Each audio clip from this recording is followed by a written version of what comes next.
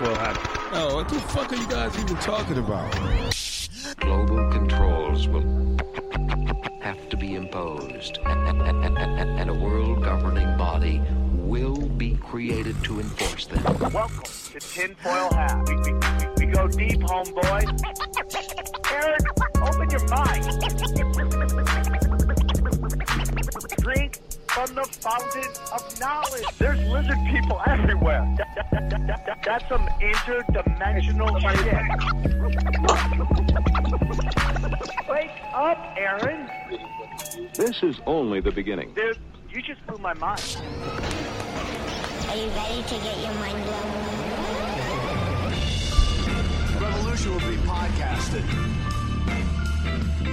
Yeah. Hello, everybody, and welcome to another fun, festive episode of Tinfoil Hat. You know who I am. You know what I'm here to do. Join me, as always, is XG and the place to be. Why do I call you XG? Because you can't say my name. But is there even an X anywhere in it? Yeah, there's Xavier? an X. Xavier, okay, you're good. We were going over. I'm like, where is the X in that? Guys, real quick, we want to thank everybody for coming out to our first ever sold out tour. Both Dallas and Houston sold out. You guys came, you saw, and you kicked a lot of butt. You made an old man super happy, so we thank you. I mean, dude, it was amazing. Both shows are great. I love Texas. You guys are glorious, so we appreciate you guys. They took all the shirts. They bought all the shirts, All but of them. you bought all the tickets, so we're getting there. We got dates coming out, man. We got some dates. This whole weekend, it's myself, XG. We are at Skankfest. We are in New York. We're very excited. It's gonna be myself, XG, and I got a couple guests stopping in. We're gonna talk UFOs, and then we're gonna get into maybe chemtrails and stuff like that. So grab your ticket. I guess there's only 100 seats of this, so you gotta grab your festival tickets and grab it real quick, and then we're going to work on some more shows in New York City down the line. Then, July 6th, it is Tinfoil Hat Comedy live at the Rec Room. Myself, Eddie Bravo, XG, and who else? Who knows who else we throw up there. It's going to be wonderful. So please come down and join. You can go to recroomhb.com to grab those tickets. Now, can you go down a little bit? We're in Washington, D.C. very soon, and they are, it's coming. Where is it? The DC Improv. It's not till September, right? But they're already getting on me about tickets. So go to DC. We're gonna be. It's myself, Tim Dillon, at the DC Improv. Come get weird. Today's episode is brought to you by our good friends at BetDSI. Go to BetDSI. Use the promo code HAT100. Go to HAT100. Use the promo code HAT100. If you use that promo code and you opt into the bonus, they will double whatever you put into your account. So if you put up to $500, if you put $500, bam, you get $1,000 in there. Now, people complain, I can't put my money out. Yeah, because if you double it up and you pull it out, you won $500, and that would be literally the worst business practice in the history of time. Boxing, jiu-jitsu, MMA, you name it, it's all cooking with gas right now. Women's soccer is big, college World Series baseball, whatever, cockfighting in Mexico, big, dude. Make bets. Do it right now. So go there, go to our good friends at BetDSI. Use the promo code HAT100. Now, if you want to take your money out and you just want to make a bet, don't opt into the bonus. Just put your money in, make your bet. If you win, you get to pull it right out, okay? So thank you, BetDSI. They just upped for more. My specials are available on YouTube for free right now. Go to youtube.com/Sam Tripoli. You'll find it. 0 Fs and Armageddon. Those are, in fact, available right now. And you can watch them for free. And if you like them, share them. I love it. I made my money back on what it cost for me to produce it, so I wanted to put it out to you guys so you guys could enjoy it. So that's the deal. What are we at? 4:30. 4:30. I'm going to still hear about it. Okay? I am very excited about this episode. I've been wanting to do an episode on this for a while. I obviously watched what happened in North Dakota towards the end of Obama's administration. We saw indigenous Native Americans fighting for the right to control their land and keep pipelines through it. We saw Washington, D.C. do nothing until it got so big. And once again, social media helped spread the word when the network news would do nothing.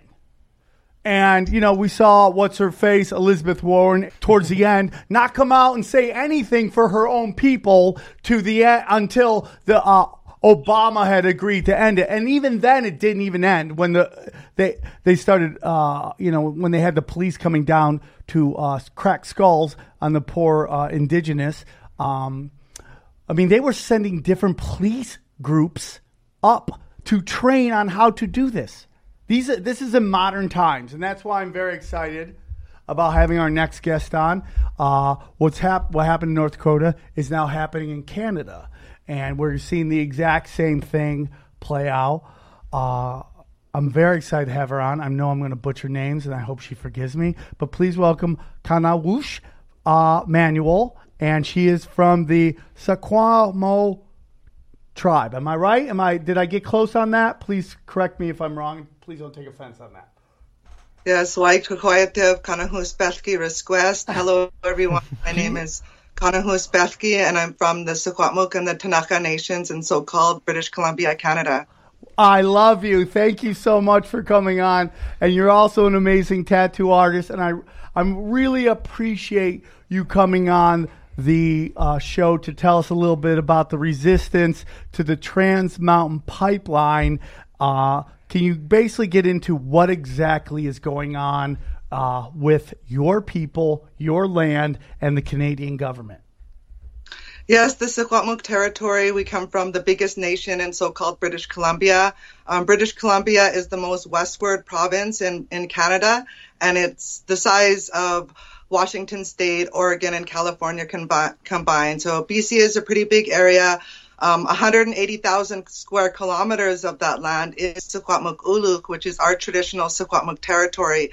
We've never signed treaties with the federal government, so there's no treaties with Canada. We have no land agreement. Right now, Canada is pretty well a legal occupation and invasion on our territories. Canada has celebrated 150 years. A couple of years ago, it's a baby country. Indigenous people, we feel that the war hasn't ended, that this westward expansion and the Indian wars that were executed on our people to steal our land and to have access to our lands and resources and force us onto Indian reserves so they could have a free-for-all of resource extraction is still happening today, and we see it happening with the Trans Mountain Pipeline expansion. This expansion plans to twin an already existing pipeline that travels 1,142 kilometers from the Edmonton terminal. This oil is coming from the Alberta tar sands, the infamous Alberta tar sands, and this is bitumen they want to flow. They want to double this pipeline, but they want to triple the capacity to 890,000 barrels of bitumen per day. And this is what we are completely 100% opposed to. As Secwepemc, we continue to live our way of life. We continue to eat our moose meat, our deer, our elk, our caribou, our salmon, our berries, all of our plant medicines and our animal medicines that we still get off of the land. And so when Canada says they're going to push this pipeline down our throat, that's a declaration of war against our people. And our people are not going to back down. We saw what happened at Standing Rock. We saw that mass amounts of mobilization still could not stop this pipeline. So we have to amp it up. We are the frontline resistance. We are the women warriors of our nation. And we always say the women warriors are the last line of defense. When all of the men are there fighting in battle, as our war dance, our traditional war dance goes, when the men are losing in battle, it's the women that come. And that's why we have such a big nation, is because the women were warriors and we're always warriors as well. And we are here, we are majority women warriors on the front lines against this Trans Mountain Pipeline. And we are attacked on a daily basis here in where we are at right now, Blue River, BC. I got this off the Guardian.com. Basically explains that this project is a giant mega project which involves tripling the capacity of the existing Trans Mountain pipeline. It has been mired in uncertainty for months, and the fierce opposition from environmentalists and indigenous groups has led to a very bitter feud between Canadians' two most westernmost provinces over the risk. This involves, is there what exactly is, excuse me, let me find this real quick. They bought it from the Kindler Morgan, which is a Texas pipeline, a Texas oil company, correct? And what is going on? This is a big fracking project they have in your area? Is that exactly what's going on? No, it's not fracking. The Alberta tar sands is a mega mine project. There's hundreds of mines right now that are mining tar sands, a very heavy, dirty crude from the sands in the Fort McMurray area around Alberta. And when they dig in to get this mine, they're going hundreds of meters into the earth. They're digging 1 millimeter of earth will be equivalent to, 10,000 years. So they're stripping these old growth forests per se with this bogs and the peat moss that they're going to dig down in to get this bitumen. But what it's causing, because of mining causes tailings ponds, and mining is a waste management industry. You're continually looking after these mining wastes forever. To the end of existence, you're looking after these mining wastes. That's why mining is not sustainable for our people. Right now, the Alberta tar sands is the biggest climate bomb, they call it, in all of the world. Yes. And right now, the Tech Frontier, is going through permitting to open up, they say, the biggest of all the Alberta tar sands mine, which would fuel the Trans Mountain pipeline. And this is what we're opposed to. We need to connect the dots between these pipelines and their source. We need to stop it at the source.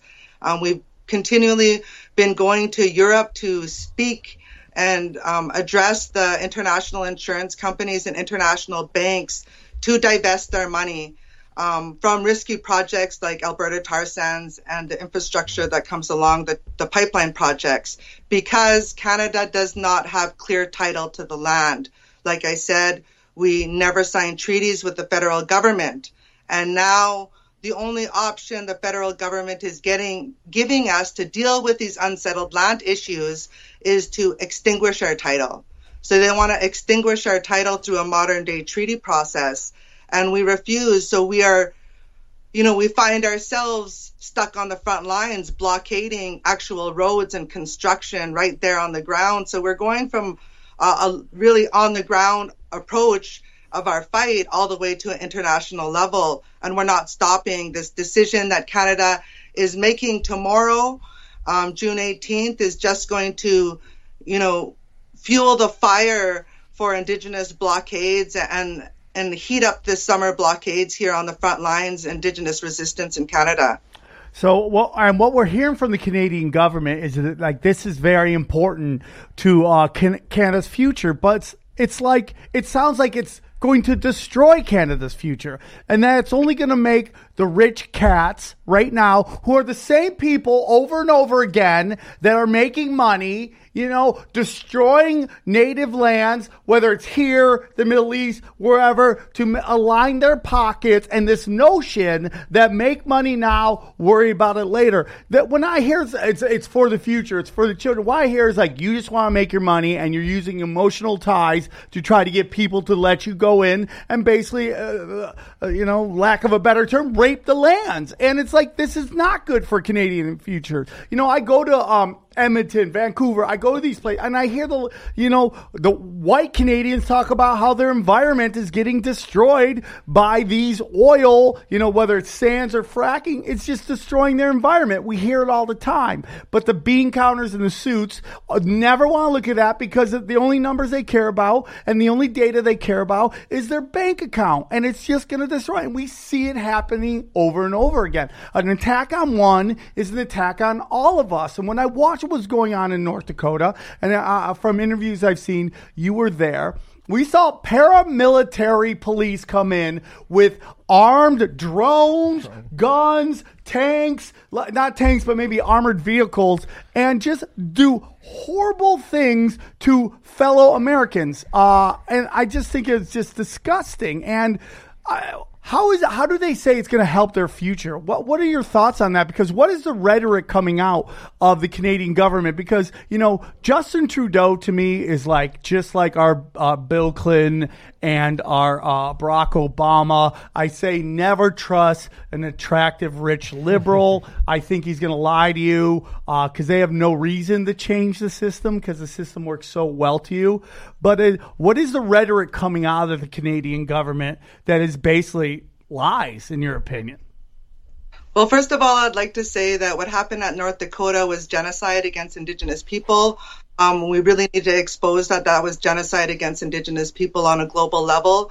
And right now, Canada is being exposed for the genocide against Indigenous girls and women here in Canada. And it broke headline news all around the world last week. So we know that Trudeau already has a bad track record. His family, his father, Pierre Elliott Trudeau, is who my grandfather faced off with the white paper that they tried to pass. Back in the 60s, 70s, and 80s, they were trying to exterminate Indigenous people out of existence through policy, agreements and frameworks, just exterminate us right out from existence here in Canada by the stroke of a pen. They want to do this. And this is what's happening right now on a national level. Justin Trudeau is doing the exact same thing, and he's following his father's footsteps and pushing a white paper 2.0, and they want to push it, with these bills in July. So we got to peep the big picture here when we're talking about pipeline. This is not just a pipeline fight. This is a dirty fight over land and access to land and resources. And they want to continue to show business as usual in the global investor community so they don't think that their investment is at risk. They want to show that Canada is certainty to invest here in Canada. And what we are doing every time we stand on title and say, no, this is Indigenous territories. Can you hear? Are you okay? I heard. We're still here. Are you still there? There you are. There you are. There you are. You're good. I just got a call in. As you know, I'm on the front line right now.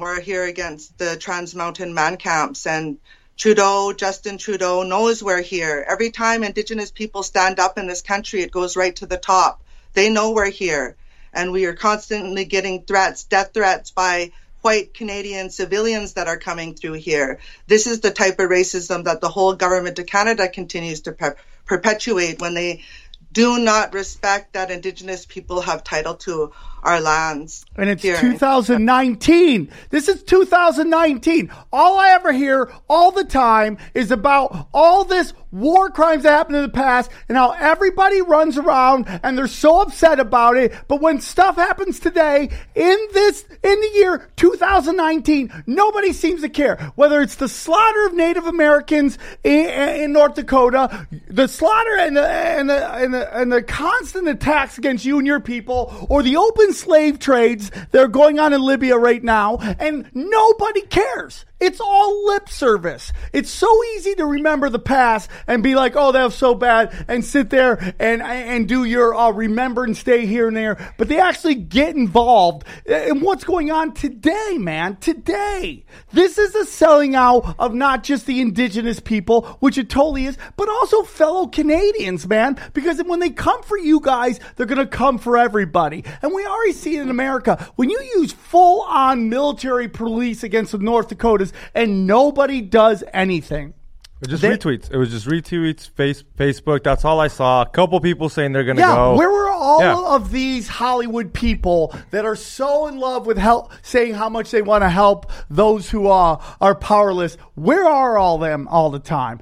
All the time. Nobody does anything. And you're like, Sam, what are you doing? Well, I'm trying to do a podcast that helps spread the words to a very large amount of people. And that's what we do. We have to get the word out. Now, what I love that you're doing, okay, is this thing called the Tiny House Warriors. Can you please tell us what the Tiny House Warriors is? Yeah, the Tiny House Warriors is a mission. It's a mission to stop this pipeline. And we are building 10 tiny houses on wheels to deploy and put on the path and actually block and stop construction of this Trans Mountain pipeline. Right now where I am, I'm in one of the tiny houses, and we have 4 here stopping this man camp of 1,000 construction workers. We've been here for a year. We have 2 more tiny houses, one tiny house on wheels that just got built from our volunteer builders in Victoria. We want to say thank you to them. And one that's on the Skonlith Indian Reserve right now. So we have 2 more to deploy, and we have 4 more that we've committed to build. We aren't stopping there. We are building traditional homes as well to block the pipeline expansion, but we're building these tiny houses on wheels to be mobile because we've seen firsthand how the Canadian government reacts to us as we go and block construction, and we need homes to live in when we're on our territory, and they're bulldozed down to the ground. In 2001, we witnessed my twin sister's house being bulldozed to the ground by the provincial and federal governments in the Sun Peak Ski Resort Corporation. And so we want to be mobile. We can move these houses along the 500 kilometers of our territory that this pipeline threatens, and we can set them up.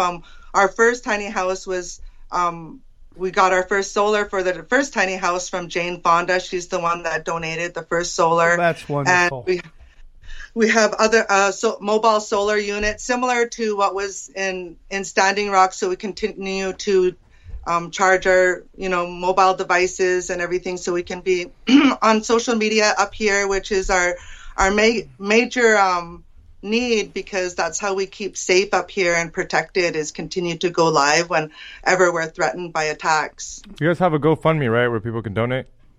Yes, we have a GoFundMe. It's at tinyhousewarriors.com. You can find the link there. Very easy to find ways to donate. tinyhousewarriors.com. Everything's there on that website. So you put them on wheels so you could keep moving, or like move them far.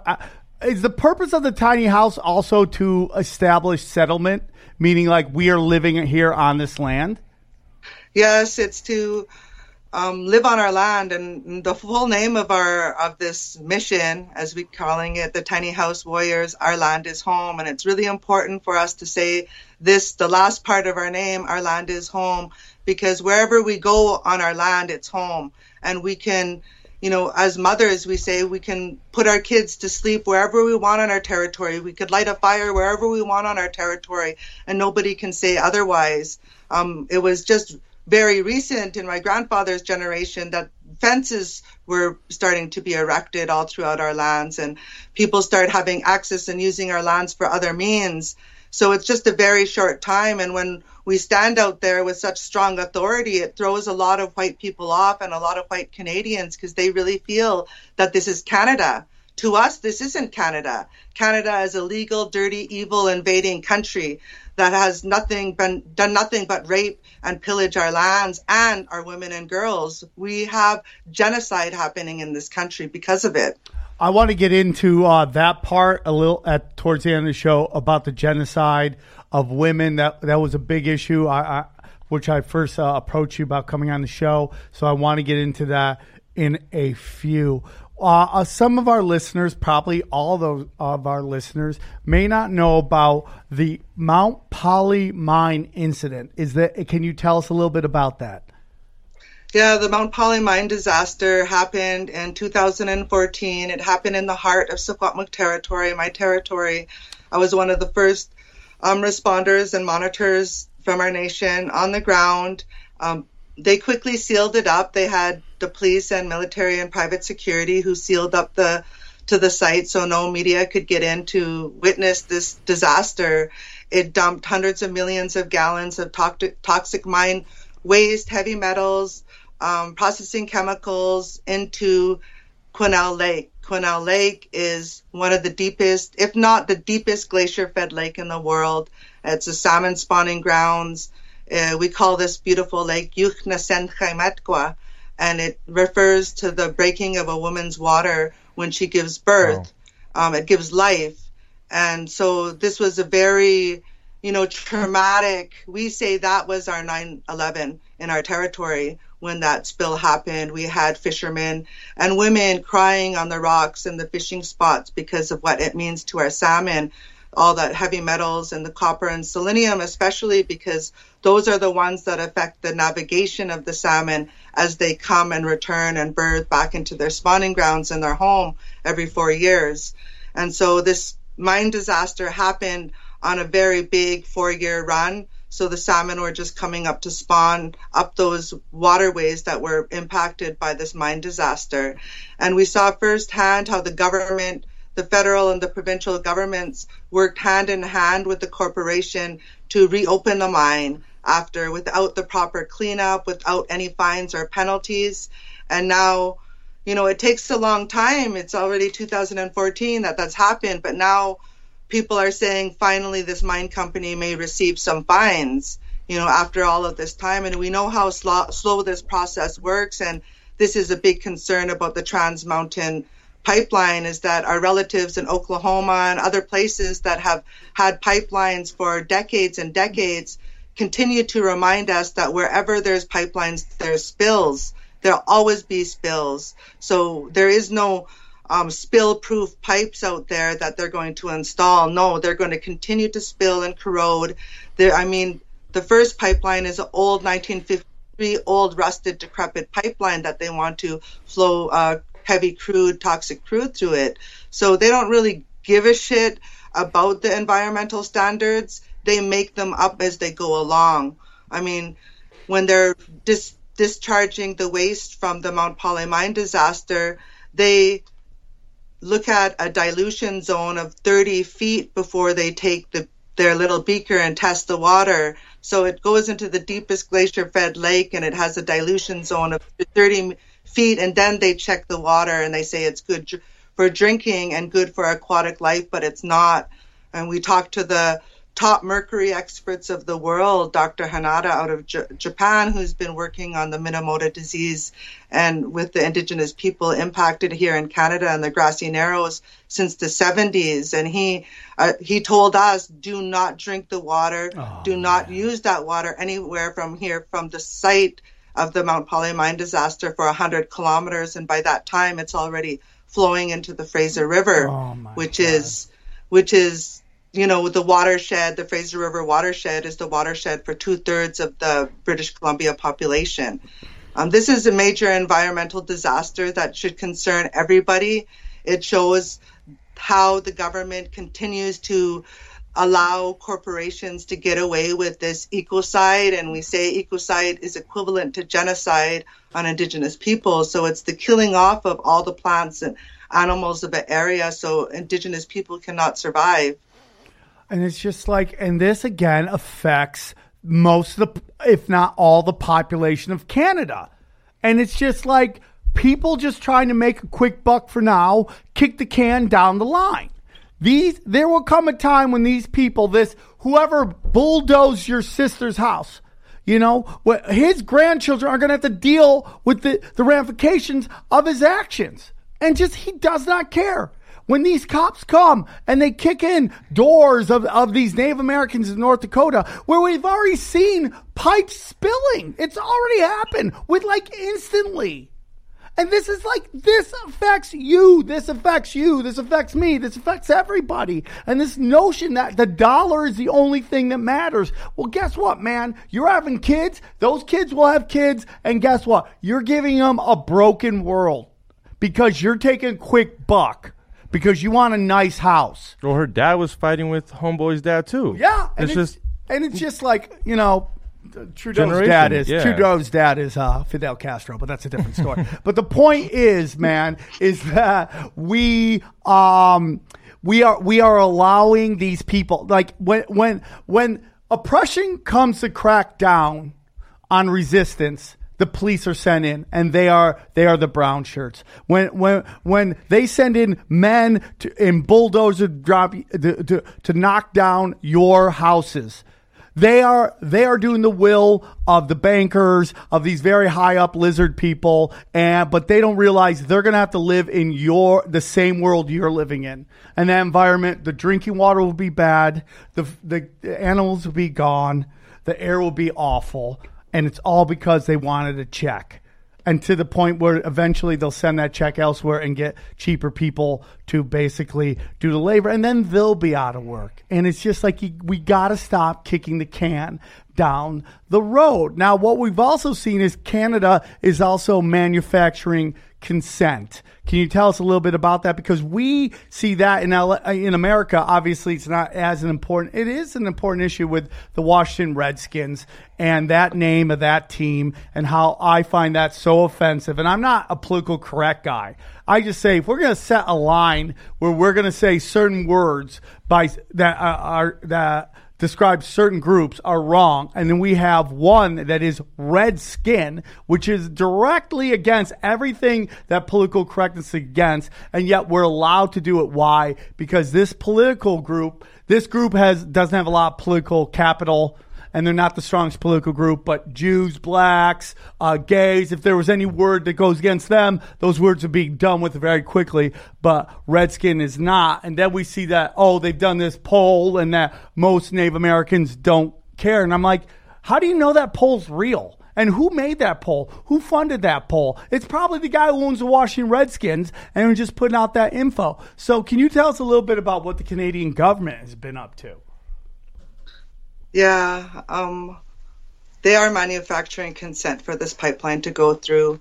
Some of the things that I would like to mention, just as we're talking about the Redskins and these racist terms that people continue to call us, like Pocahontas, like all these racist terms. I mean, I even had some guy come to the front gate at our blockade the other day and call me Geronimo like it was an insult.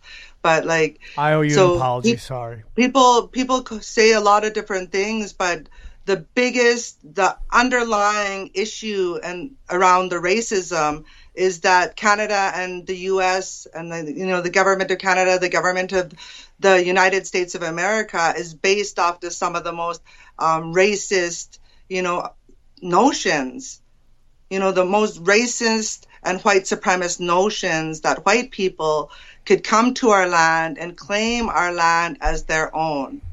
It's just as racist as white people thinking they could own a black man as a slave. We know that's wrong now. And that's just as racist as white people thinking they could come over to our land and claim it as their own. And people are going to have to grow up and get out of those racist notions, because that's the undertones and the underlying reasons why people could say Redskin and Pocahontas and think there's nothing wrong with it. We're at a battle right now, not just against this pipeline, but we're at a battle always for the hearts and minds of all of our people. Why does this concern other fellow Americans and other fellow Canadians? It's because our life is going to be, our life is at risk right now. They're saying we have 11 years. There's forest fires that could come and take people's lives. We have climate change. We have the earth heating up. We have water that's being contaminated. We have algae blooms in California where California natives can't even eat their salmon or swim in the rivers. Like, there's major environmental impacts that are going to change the way that people live. We're living with a privilege now. Colonial society has made people very privileged. People say there's a white privilege, but a lot of people are living with a privilege, thinking they could live this way of life where they could drive this car, go to the movies, come back, lay on their couch, turn their TV on, stay on internet all day on their data, like these types of things that people are accustomed to nowadays.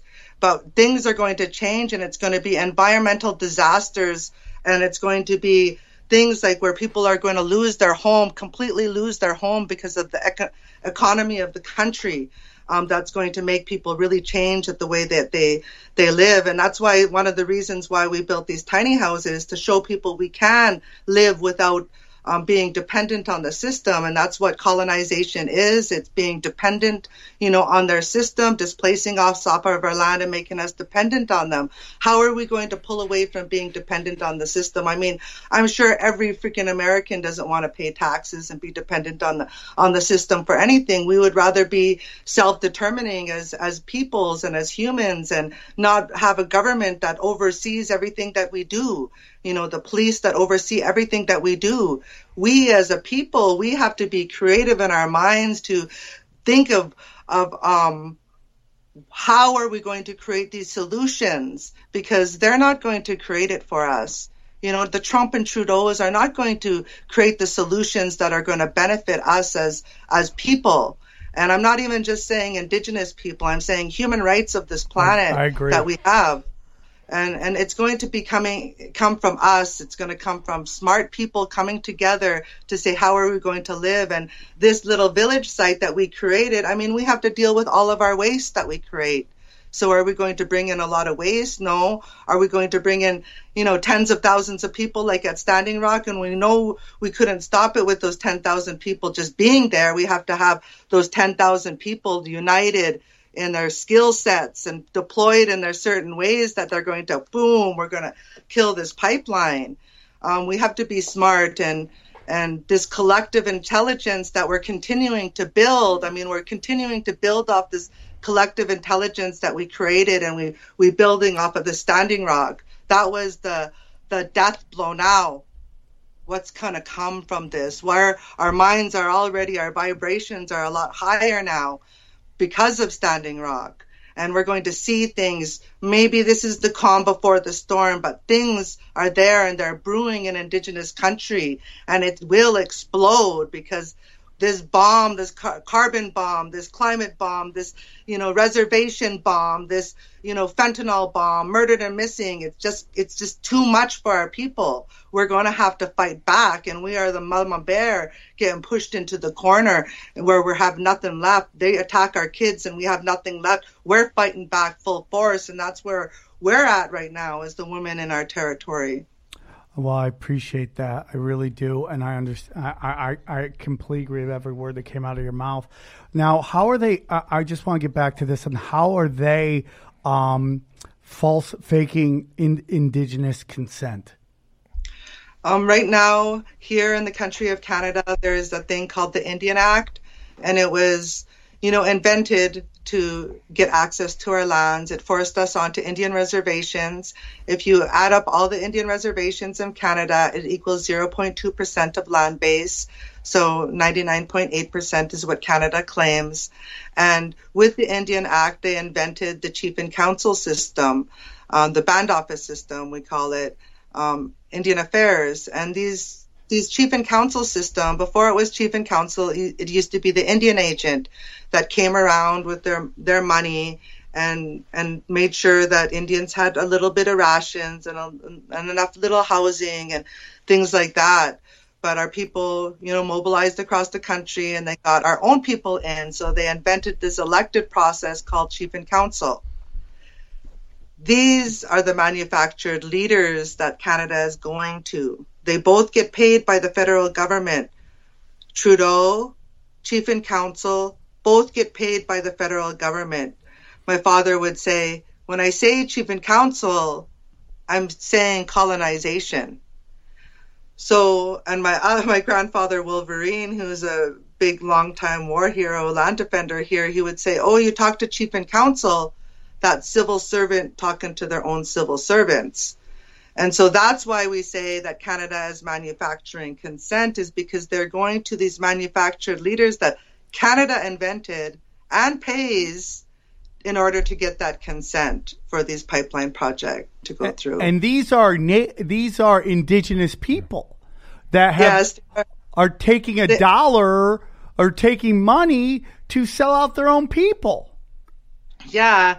And one thing that we have to really look at is that because of colonization, the Canadian government really forced us into residential schools, which indoctrinated a lot of, the mentality into like the Eurocentric way of thinking.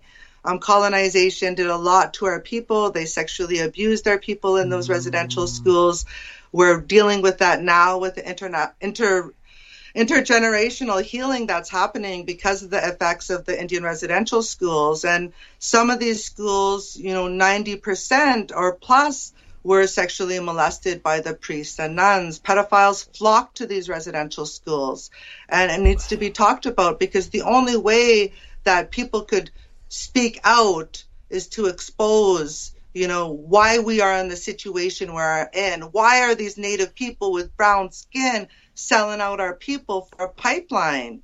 Because they are colonized, because they have been, affected by childhood sexual abuse in these residential schools, because they've been at the,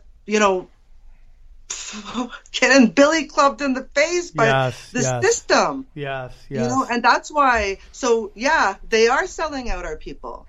They're selling out our people, and they're falling right into the exact same plans that the Canadian government has for them. But right now, Canada has to follow minimal standards called free, prior, informed consent. So they need the free, prior, informed consent of the Indigenous peoples before they can put any type of projects like pipelines through. But they don't have that consent because Indigenous grassroots people, First Nations, Indigenous peoples here in Canada have been mobilizing and organizing. And one of the main reasons why Kinder Morgan, Texas-based company, folded and sold their company to Canada was because of the opposition to this pipeline. And Canada purchased it in order to show that they can push this pipeline through. It was too much high risk for Kinder Morgan, but Canada agreed to take on that risk because that meant facing off with Indigenous peoples and environmentalists opposed to the pipeline. Mm-hmm. And Canada said that they're willing to bring the army in to push this pipeline through. Oh. And the consent that they're manufacturing is because they can't get the consent from us. And so now they've invented, and we call them government-made organizations, GMOs, that they've invented in order to purchase this pipeline. So now they want Indigenous people to purchase 50% of this pipeline that was such a bad deal. Kinder Morgan didn't want it. Canada bought it. Now they want half of it. They want natives to buy half of it. And so they have native sellouts, majority men, going to come out with an announcement very soon, with Canada, that they are going to be purchasing half of this pipeline. This is the types of violence that we're continuing to face at the hands of men, whether they're Native men or the Old Boys Club or the Big Chief Club. That's what we're facing off against right now. Those plus the oil sands workers. So there's basically a civil war going on within your people at this point. Yes, there has been, and it's been because of the deals, these mutual benefit agreements, these agreements that they continue to sign with both the government and the corporations to give access to our territories. This is extinguishing and our existing collective rights. And when you look at our rights as a Secwepemc right, as it's a collective right amongst every man, woman, and child within our Secwepemc nation. So there's 10,000 Secwepemc that exists here in the world, and we collectively have a say over our land. We inherit this territory. We've inherited. This is my inheritance, and my children will inherit. That's what we call it. It's an inherent right and title to our lands. And Canada has even recognized it within their own Supreme Court decisions, in the Delgamuukw decision, in the Chilcotin decision, where Supreme Court judges unanimously have ruled on the side of Indigenous people. Yet Canada refused to implement it into their land policies and laws here in Canada. So you're talking about your children. Can you tell us a little bit about Freedom Babies? And is there a movie about this? Did you make a movie, or did somebody make a movie with you about it? Yeah, my auntie Doreen Manuel, she's a filmmaker, and she made a movie called Freedom Babies. Freedom Babies is a movement of mothers who refuse to register their children with the Canadian government. So my children, they're 16, 14, 12, and 8, and they do not have any Canadian birth certificate or social security, or up here they have social insurance number in Canada when you turn 16, but don't have that, don't have any type of record with the government, except for possibly like a police record that they may have by now. But yeah, my children are freedom babies, and They were actually even detained in Tapachula, Mexico. They call it Trump's new border. It's the Chiapas, the Mexico-Guatemala border. This is last year in April as they were traveling back from the Mayan relatives in the Mayan highlands. They were, stopped in Chiapas, and because they didn't have no Canadian passport, they were detained.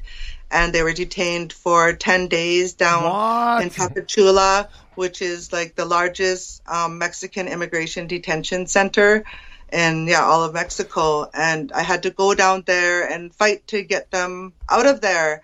And we got them. They had them deported to San Diego. As soon as I landed in San Diego, the border guard said, "Hey, you don't even need this. You're Indigenous. We recognize the Jay Treaty." And I said, yeah, that's exactly what I told the Mexican, border too. And Canada had got involved, and we got them out. But this is some of the things that we're dealing with on a nationhood level as we continue to assert our sovereignty to our nation and continue to exist as nations, as we've continued to birth our babies on our territory since, the beginning of time. And now as we continue to exercise our rights, like birthing our babies on our lands and not having to, have any type of influence by the Canadian government or registering them, we're still targeted. And my son, he's here on the front lines, and he's a massive warrior, and the cops look at him and they target him too, because of his size. And this is what we're doing. This is an intergenerational fight. We've been fighting since first contact. My grandfather saw the first white man when he was 8 years old. And then my father was in the fight for his whole life till he passed on. And now, myself and passing it on to my children. It's been an intergenerational fight, and we're not going to stop. This fight is against Canada and this colonial government and for our freedom and self-determination. It won't stop. Now there's like arrests going on. There's Defiance. Your own husband is been arrested and tried and thrown in jail for a very long term. Can you tell us a little bit about that? Yeah, my husband, and I'm a freedom fighter. This is what I love to do. This is my love, and I fell in love with a man who's been held captive, and he's been held captive behind enemy lines, and it's a wrongful conviction charge. He's innocent, and he's been fighting for his freedom for the past 25 years. His name is Orlando Watley, a.k.a. Elkbone. There's a bunch of information, hashtag Free Orlando Watley. You're going to find information. But he's been in there for 25 years. He's a Chickasaw Native and a Bantu African. And he caught my eye. He caught my eye on social media as he reached out for help. And I said, yes, I'll help you. I'll find a molecular biologist. And I continued to communicate with him, and I fell in love with him, and I married him. Over a year ago, we've been married, and congrats. So I get to go inside, and I get to spend 46 hours with him now, and I'll be going to visit him in the middle of July for my next 46-hour visit with him, and, plot and plan more of his freedom. And we've secured some lawyers, and anytime I go to LA, I do tattoos, and that goes to pay for lawyer costs. So I'm a tattoo artist too, and continue to bring back our Indigenous tattooing and raise money for my husband's freedom. He's connected to some other cases, not through the crime, but through a corrupt police officer by the name of Daniel Gorgonis. He was also involved in some really more high-profile cases that are getting more exposure. The Kevin Cooper case, who Kim Kardashian had tweeted out to, save Kevin Cooper, who is on death row. The governor now has, put a moratorium on the death row in California because of this case, Kevin Cooper's case, and has ordered DNA evidence on some of the items for Kevin Cooper's case that will expose more of the same corrupt cop, Daniel Gorgonis. And William Richards, he was wrongfully convicted for 23 years. He's now free and fighting for some compensation. He's actually spent 23 years, and it was also Daniel Gorgonis, same corrupt police from San Bernardino that put them away. So they're connected by the same corrupt cop, Daniel Gorgonis. We got to do a show on that one.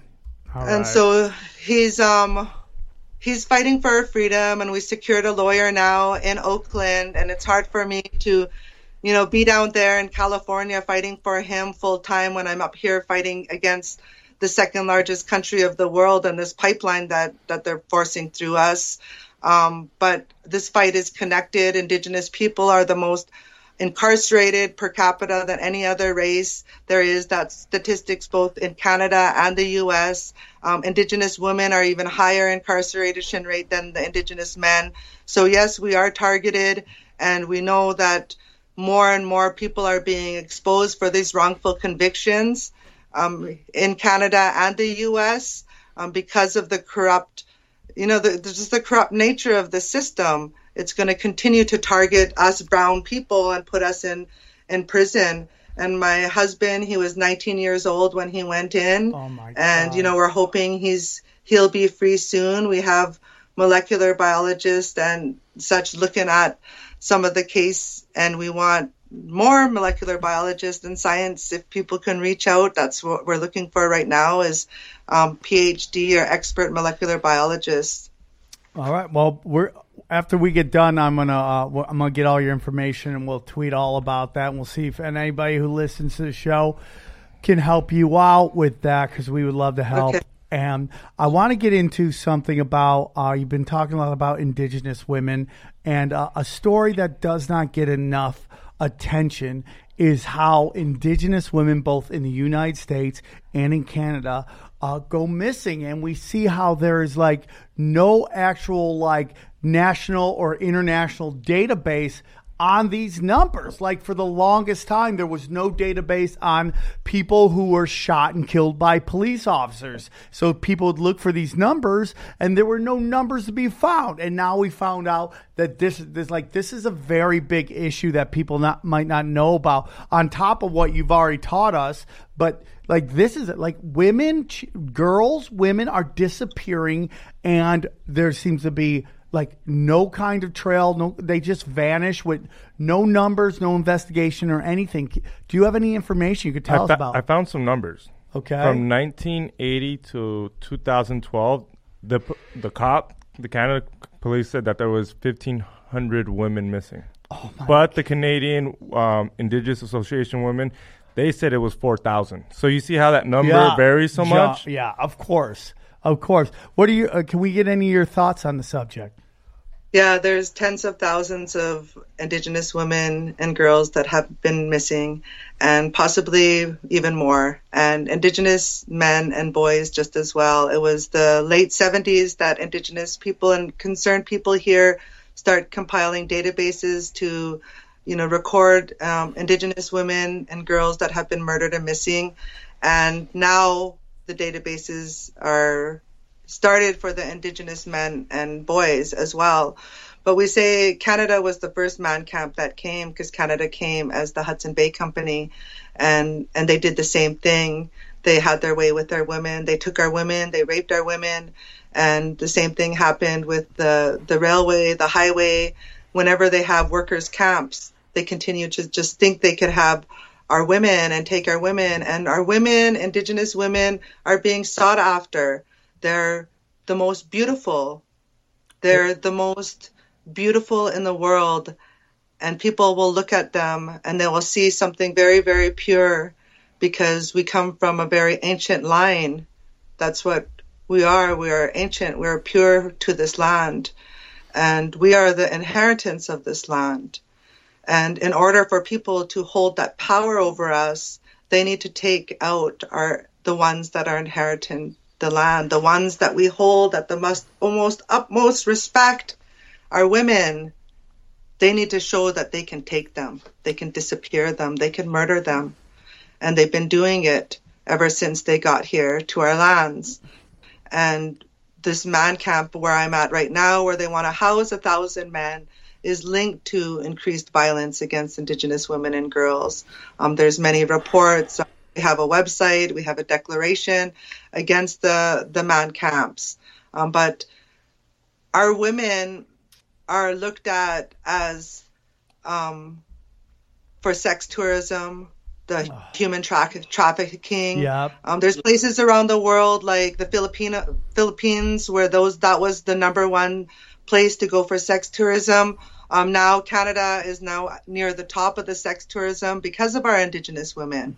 And we need to talk about this. We need to talk about the human trafficking. There's young people right now on social media that are doing live feeds with people who have escaped from human trafficking to expose to other teens and young people that this is real life. This is what's happening up here in Canada. Some of these places are very small and isolated. It's still happening. The Trans-Canada Highway that goes from the West Coast all the way to the East Coast is one of those human trafficking transportation hubs is the Trans-Canada Highway, just as the highway going down Highway 5 all the way down the coast. Is it Highway 5? I'm not sure if it's the Highway from Seattle all the way down to San Diego. It is the 5. All that is as a highway human trafficking highway too. And so we're finding more and more of this out because women are feeling safe, because there's more organizations that are advocating for women. Women are finding it safer to come out and disclose more of what's happening in these underground human trafficking rings. It's real life. It's happening here against Indigenous women here in Canada. Well, I mean, we've seen in an international court how Queen Elizabeth was convicted in the disappearance of like 10 Indigenous children of Canada, and she was found guilty. And when somebody tried to arrest her, they grabbed that police officer and threw him in a mental facility, and he's still there. They won't let him out. So this is real. Wow. This is like, there has been convictions on this, like, well, as you are your own isolated tribe, that means there's less structure and social structure in order to report it. So it's easier to make people disappear. Has it happened within your own tribe? Yes, there's many women that have disappeared. One of the communities that's close to the reservation where I grew up had 3 women disappear on the same road within a month and a half. So this is very serious. There's women that are being found in the rivers. We come from the land of the spilling waters, so we have a lot of major, really high-powered rivers where if bodies are disposed in the rivers, they could possibly not come up for years because of the undercurrent. This is real life. I'm hearing these testimonials from elders along these river corridors. So we need more exposure. We need people to know that this is happening here in Canada. And our women, like right now, we had the federal inquiry into the murdered and missing Indigenous women, where there was testimonials from hundreds of women and families that have been impacted by their loved ones going missing and never being found. There's murders that have happened to young teens just recently, where the white the killers are getting away with murder of these young Native teens. Tina Fontaine is one of them, Colton Bushy. These are some of the names that spread across, Canada, and showed firsthand the judicial system here in Canada just refusing to charge outright murders of young Native girls and boys. And every time like a parent goes and tries to give a police statement, the cops just brush it off as it's either she's sex trafficking, drunk, or just gone missing. And they let it go for a little bit, and then eventually they look for it, but it's too late. Yep. They just assume, because they're teenagers, what do they say? She just turned 18. Typical teenagers. Yeah. They're dipping out. Yeah. Give it a week. Yeah, and then a week later, they're gone. This just happened recently in Kelowna, in the next nation south of us, where a teen went into the RCMP station to disclose and report a rape that happened to her, only for the RCMP to be recorded, and it went out viral. What this RCMP was saying, like, didn't you enjoy it? Did you enjoy it just a little bit? God. And so this RCMP is exposed. I mean, the footage of the interrogation, it sounded more like an interrogation rather than her giving a report on a rape. And she was an young Indigenous woman. So it's being exposed. It went across, the news footage for a couple of days a couple of weeks ago. So we know that this is happening. We first heard about this in Arizona, remember? That couple that came with us, Yes. and she was straight telling us, like, you guys don't know nothing about this Yeah. in our community. And they That's were when we afraid start- to come forward about it as well. So I very much appreciate you coming on the show and giving us information. So as we end here, I want to know where would you like our listeners to go check it out? Obviously, hashtag Tiny House Warriors. Are there any other GoFundMe's you'd like them to check out and support? Yeah, the tinyhousewarriors.com. There's a GoFundMe on there. And also freeorlandowatley.org. There's also ways to support if you want to help support this freedom for my love and still fighting against the system. Well, I cannot thank you enough for coming on our show and talking to us about everything. When you are in town, I don't know how much time you have in Los Angeles when you're doing tattoos. One, I would love to come down to where you're doing tattoos and get one so I could support your cause. I'm the only guy in his 40s getting more tattoos, but I do love them, and I would love to get one from you and support. And afterwards, I'm going to hit you up, and I'm going to get all the links. We'll put them out. And I just can't thank you enough for coming on, and I really appreciate what you're doing, and I wish more people would be engaged in what's going on, because when they come for you, they come for us, and it's just the truth. And when they're going to take your land, they're going to take our land. They're going to take our rights, and it's just the same people over and over and over and over again, man. And it's just over and over. We see the same thing: the Palestinians, the indigenous of Canada, the indigenous of the United States. We just see power just coming to crush spirits, and one goes down, we all go down, and we really all have to rally and stop looking at each other as different groups and just being all brothers and sisters and try to help out. And I know it sounds some kumbaya stuff, but I really do believe it, man. We have to help you fight back and then help these other people fight back so that we all fight back. I'm so thankful you came on the show, and I really appreciate you. And let's please do this again. I hope you had a good time, and hopefully people will appreciate and get back to you, okay? Yeah, thank you. Thank you so much. Hold on one sec. Don't hang up. We're going to end the show, but I want to talk to you for a sec. Okay. Thank you. Bye. Tinfoil hat. We go deep, homeboy. Aaron, open your mind. Drink from the fountain of knowledge. There's lizard people everywhere. That's some interdimensional shit. Wake up, Aaron. This is only the beginning. Dude, you just blew my mind. Tinfoil hat.